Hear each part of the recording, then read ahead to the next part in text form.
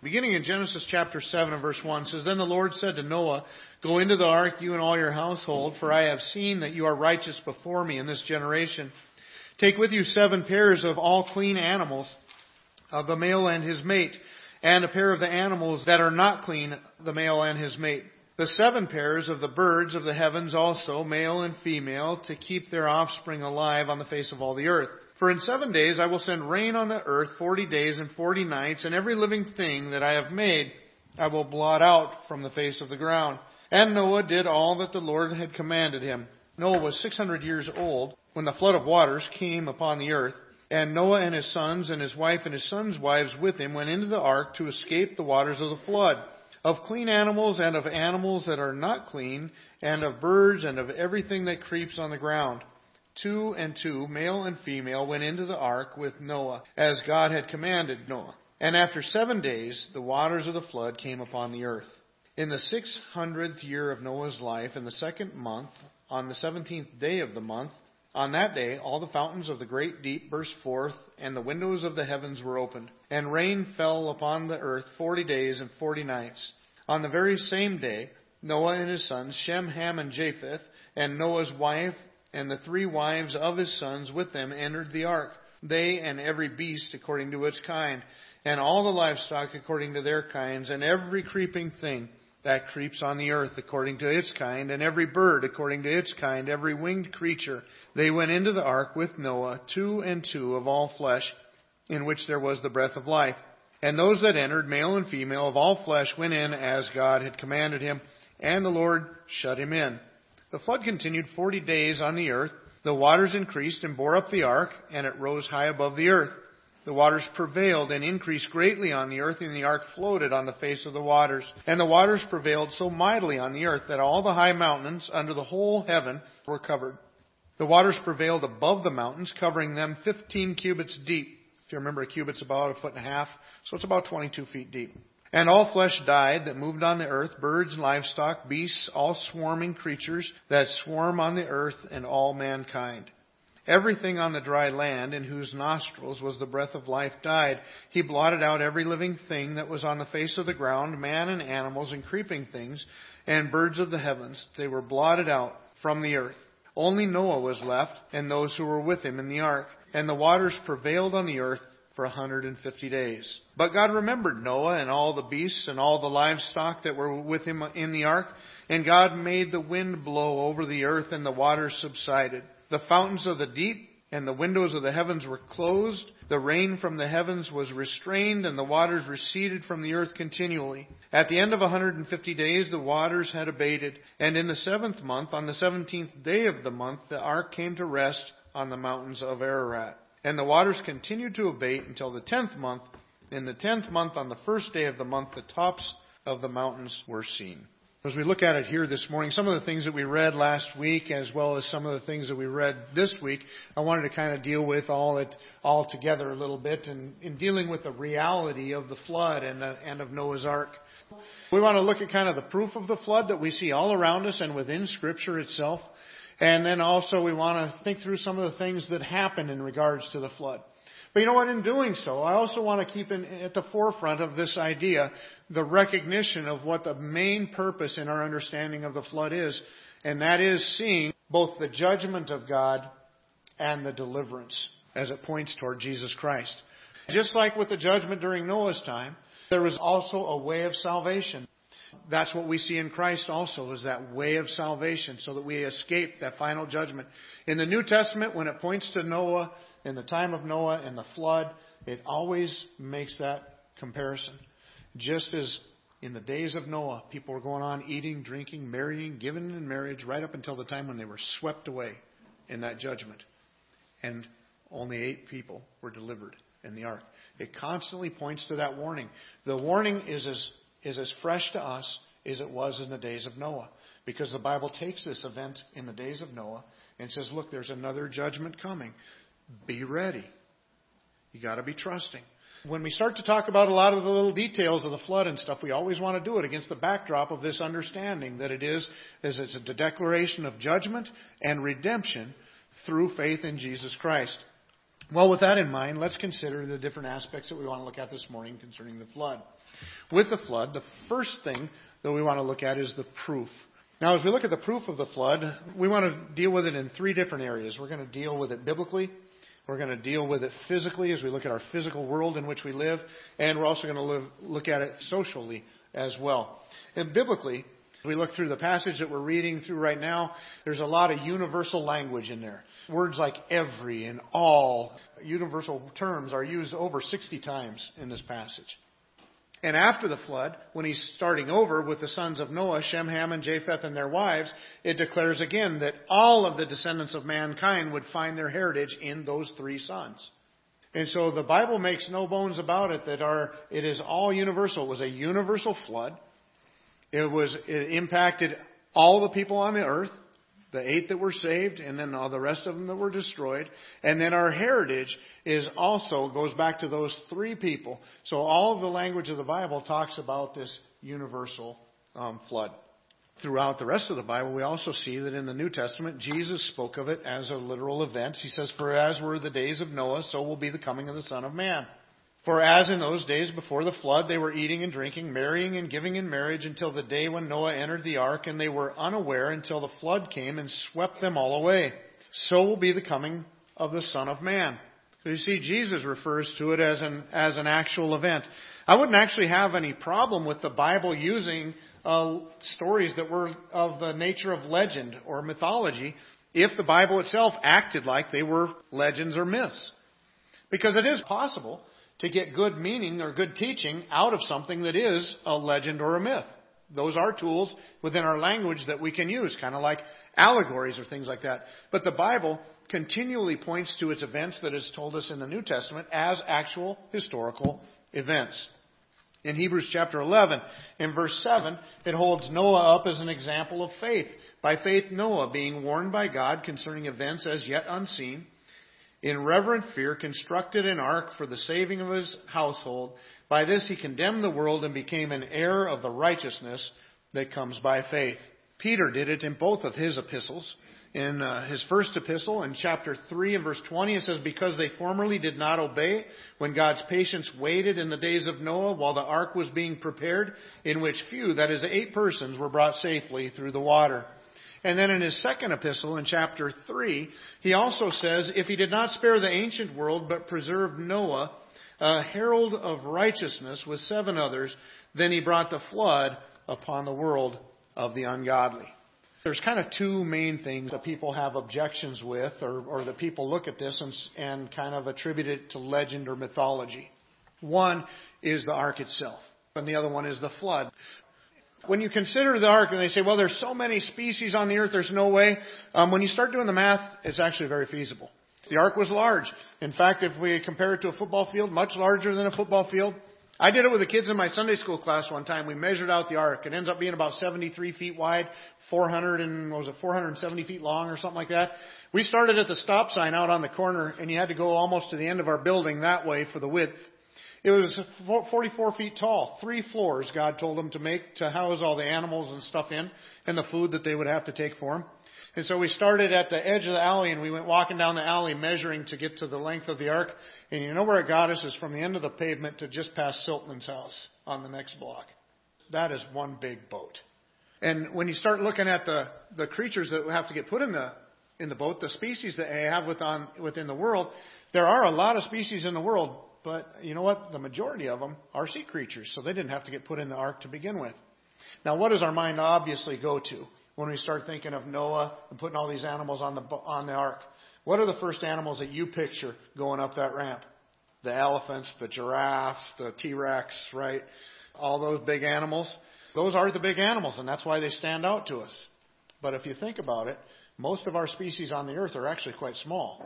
In fact, the average size animal is about the size of a house cat. If you think about that average, you can fit a lot of creatures in there. Even in your larger animals, if you're taking them for the purpose of repopulating the earth, which ones are you going to take? The younger ones, because they're going to have more years of having offspring, repopulating the earth. They're going to be probably a better chance of having good, healthy animals there. And not only that, they're going to be a little smaller. there's going to be some wisdom, obviously, in this. In fact, the wisdom didn't have to be all Noah's because God brought the animals to Noah to load upon the ark. And so when you get down to it, it basically boils into this. The size of the ark is about the size of 560 boxcars of storage on that ark. When they start loading up all those creatures and stuff into the ark, it looks like you could hold what God told them to carry in about 56% of the ark. Wow, think about that. Just over half of the ark, which you still need some of the ark because you need chunk for food too to feed all those animals during that time. Although there are issues, I was curious because, it's a little over a year that they were on the ark. What about animals that hibernate? And somebody's even speculated that, maybe God had some of the other animals hibernate during this thing as well. Which, if I was Noah, I'd be so grateful of that if he did. So you're going to fill up half of the ark with animals. You're going to fill up another chunk of it with food. And hopefully enough left to have a little room to get away from the animals from time to time. But the point is this. When we look at the size of the ark and the amount of animals and things that we're going to fit on there, the math actually works. Who'd have thunk, right? But as we look at it, there's the biblical evidence. The Bible repeatedly points to the flood and Noah's Ark as historical events. Well, what about the physical evidence? The things that we see around us. I heard a professor one time make a statement that I thought was an awesome statement. We have two kinds of revelation. The Bible tells us the things that God created is a revelation of Himself. In Romans chapter 1 talks about that a little bit. It says we're without excuse because we can see the existence of God and His power and His Godhead through those things. But we also have His specific revelation. So the general revelation of creation and His specific revelation given to us within His Word. Without His Word, we wouldn't know the specific things like our need for salvation and how to experience salvation. The fact that Christ died on the cross for us. We need His specific revelation for that. But this professor made this point. He said God's specific revelation and His general revelation never disagree. Our understanding of them might be clouded from time to time, but they actually never disagree. Now what that means is, if God's Word is true, and we know it is, and some major event like this happened, we should be able to see evidence that it has happened on the earth that we live in. And we absolutely have. In Psalm 104, verses 6 through 9, it says, "You covered it with the deep, as with a garment, the waters stood above the mountains. At your rebuke they fled. At the sound of your thunder they took flight. The mountains rose, the valleys sank down to the place that you appointed for them. You set a boundary that they may not pass, so that they might not again cover the earth." Now, notice how it describes what happened at the flood. God covered it with water, and then He had the waters come off. He raised the mountains, and He lowered the valleys. That's how He made the water come off. Do we see evidence of that in our world? All over it. The Grand Canyon. Universalism and evolution will tell you that over a long period of time, that river cut that canyon. It's impossible. But when you look at the Grand Canyon, from what I understand, if you measure the canyon at the top, and then you take the water in the Colorado River below, and you spread it out to the width of the canyon at the top, it evaporates. It's not enough water. It could not ever have carved that canyon.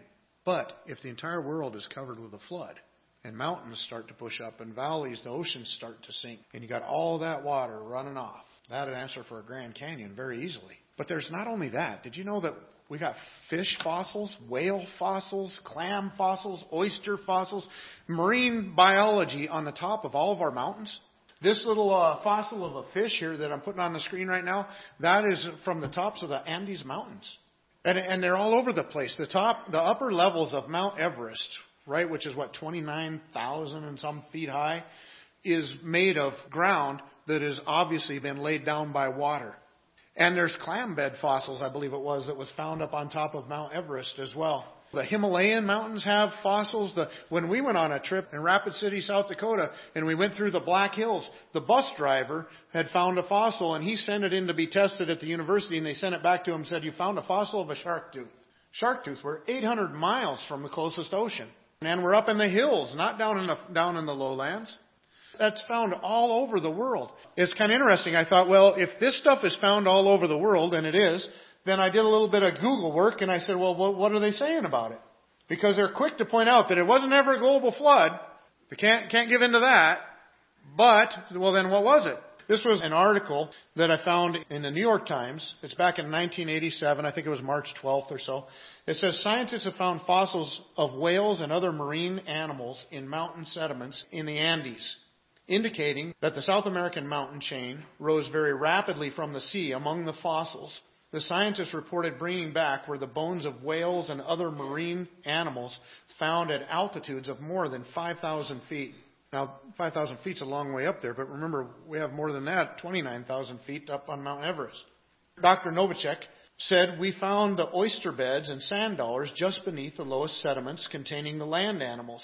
At that point, the water was shallow and receding rapidly, a time of transition from sea to land as the land was thrust by magma and the movement of the tectonic plates. In more recent sediments, the group found species related to modern rodents, porcupines, rhinoceroses, and camels. They found this up on top of the Andes Mountains. And they found it in kind of your surface soils, your surface rocks, which is astounding as well, because obviously it couldn't have been millions of years. Wouldn't it have much more layers on top of it than what it has?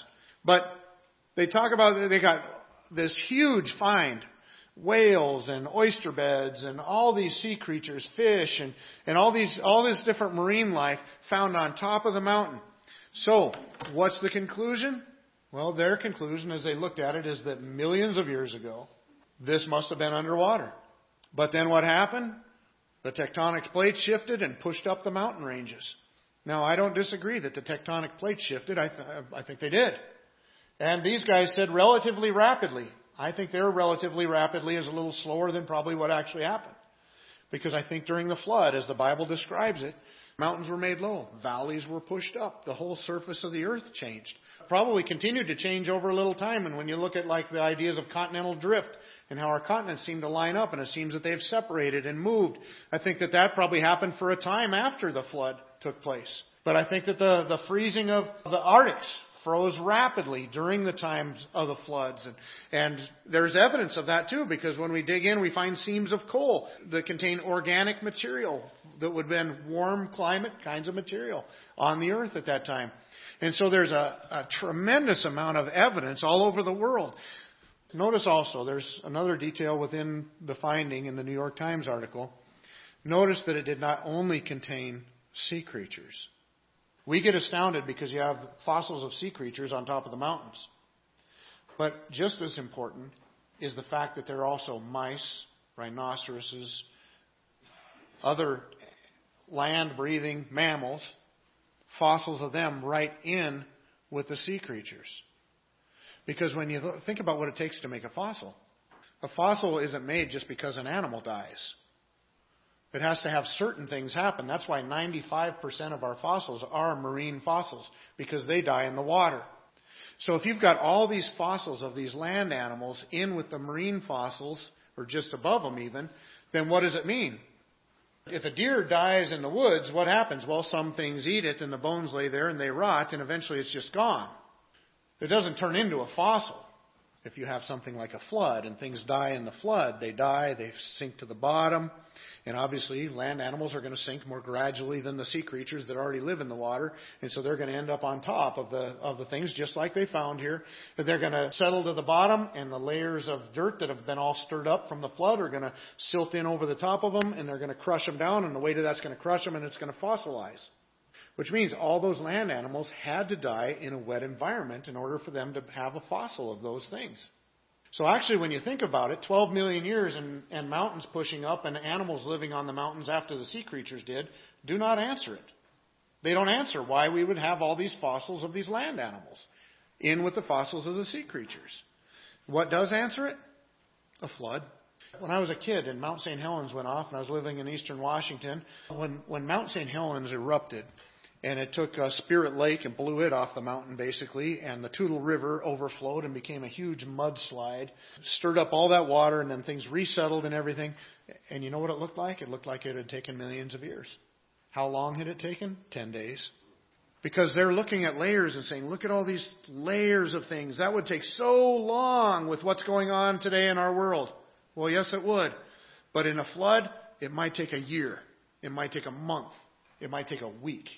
I've got some videos and some pictures and stuff on some things in my office, and they have this one picture where they show this old fossilized tree that's uncovered, and the ground has all these layers. And they say, you know what? Our textbooks tell us that these layers are all millions of years, but this one tree is existing through all of them.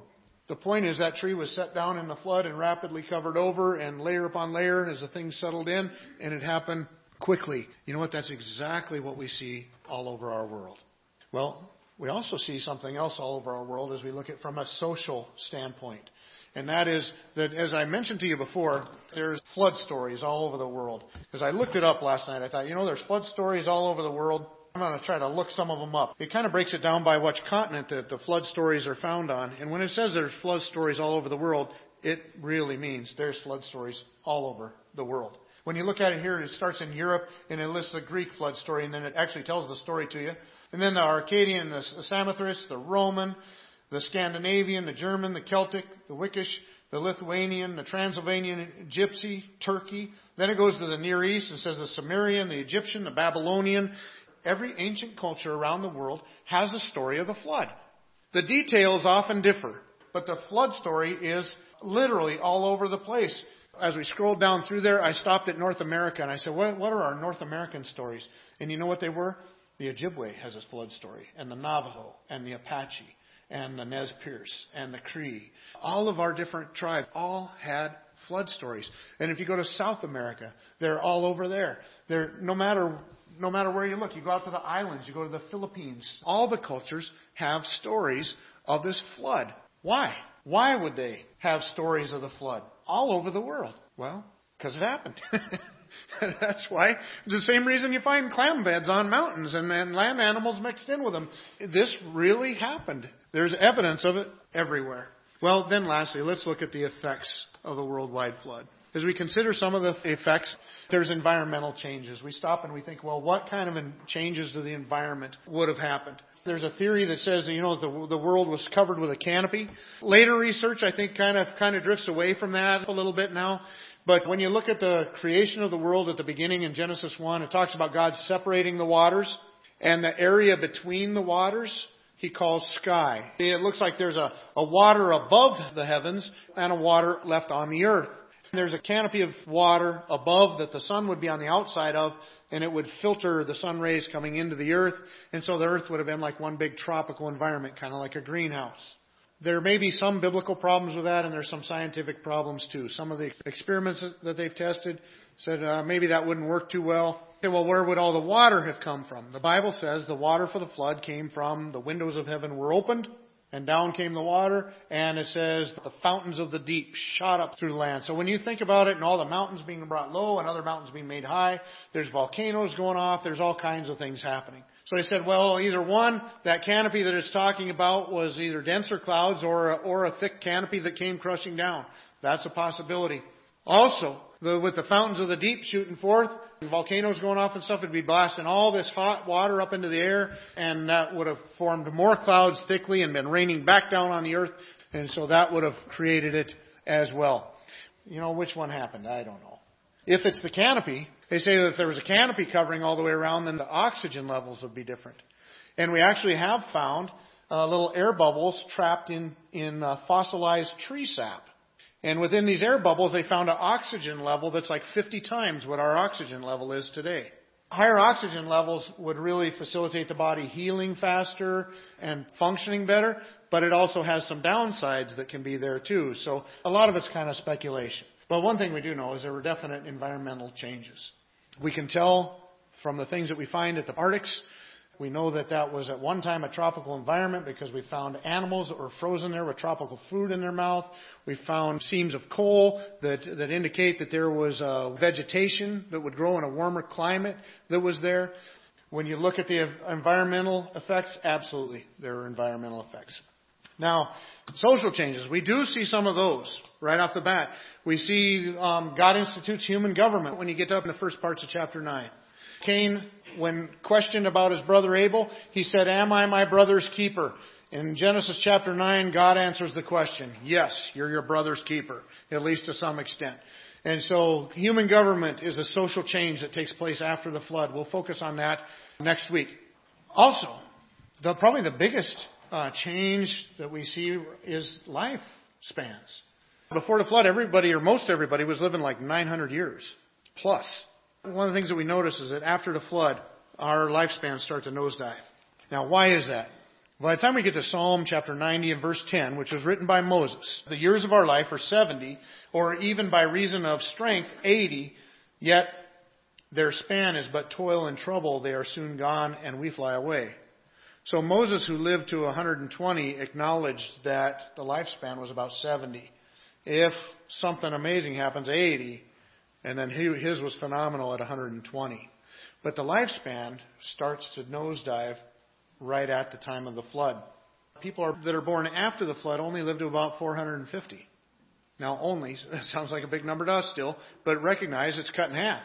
And then if you continue to follow it, it takes another nosedive. It goes on about 450, kind of starts tapering down, and then you hit another time, and it dives again. And you know when that time is? It's about the Tower of Babel.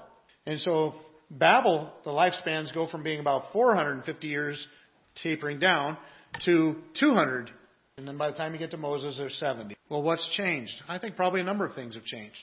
One is the environment's changed. The environment must have changed somewhat because in Genesis chapter 9, God tells man to start eating the animals. Apparently we didn't eat the animals before that. Well, if that canopy theory is correct, radiation would have been filtered out before, but now it's not. So the sun rays are going to break down proteins in our body, and we need protein now. And so they're supposed to start eating meat. And so there's environmental differences that would add to the change.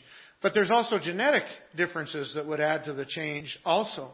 You know, we talked a little bit ago about the mutations and things like that happen genetically that would impact mankind over time.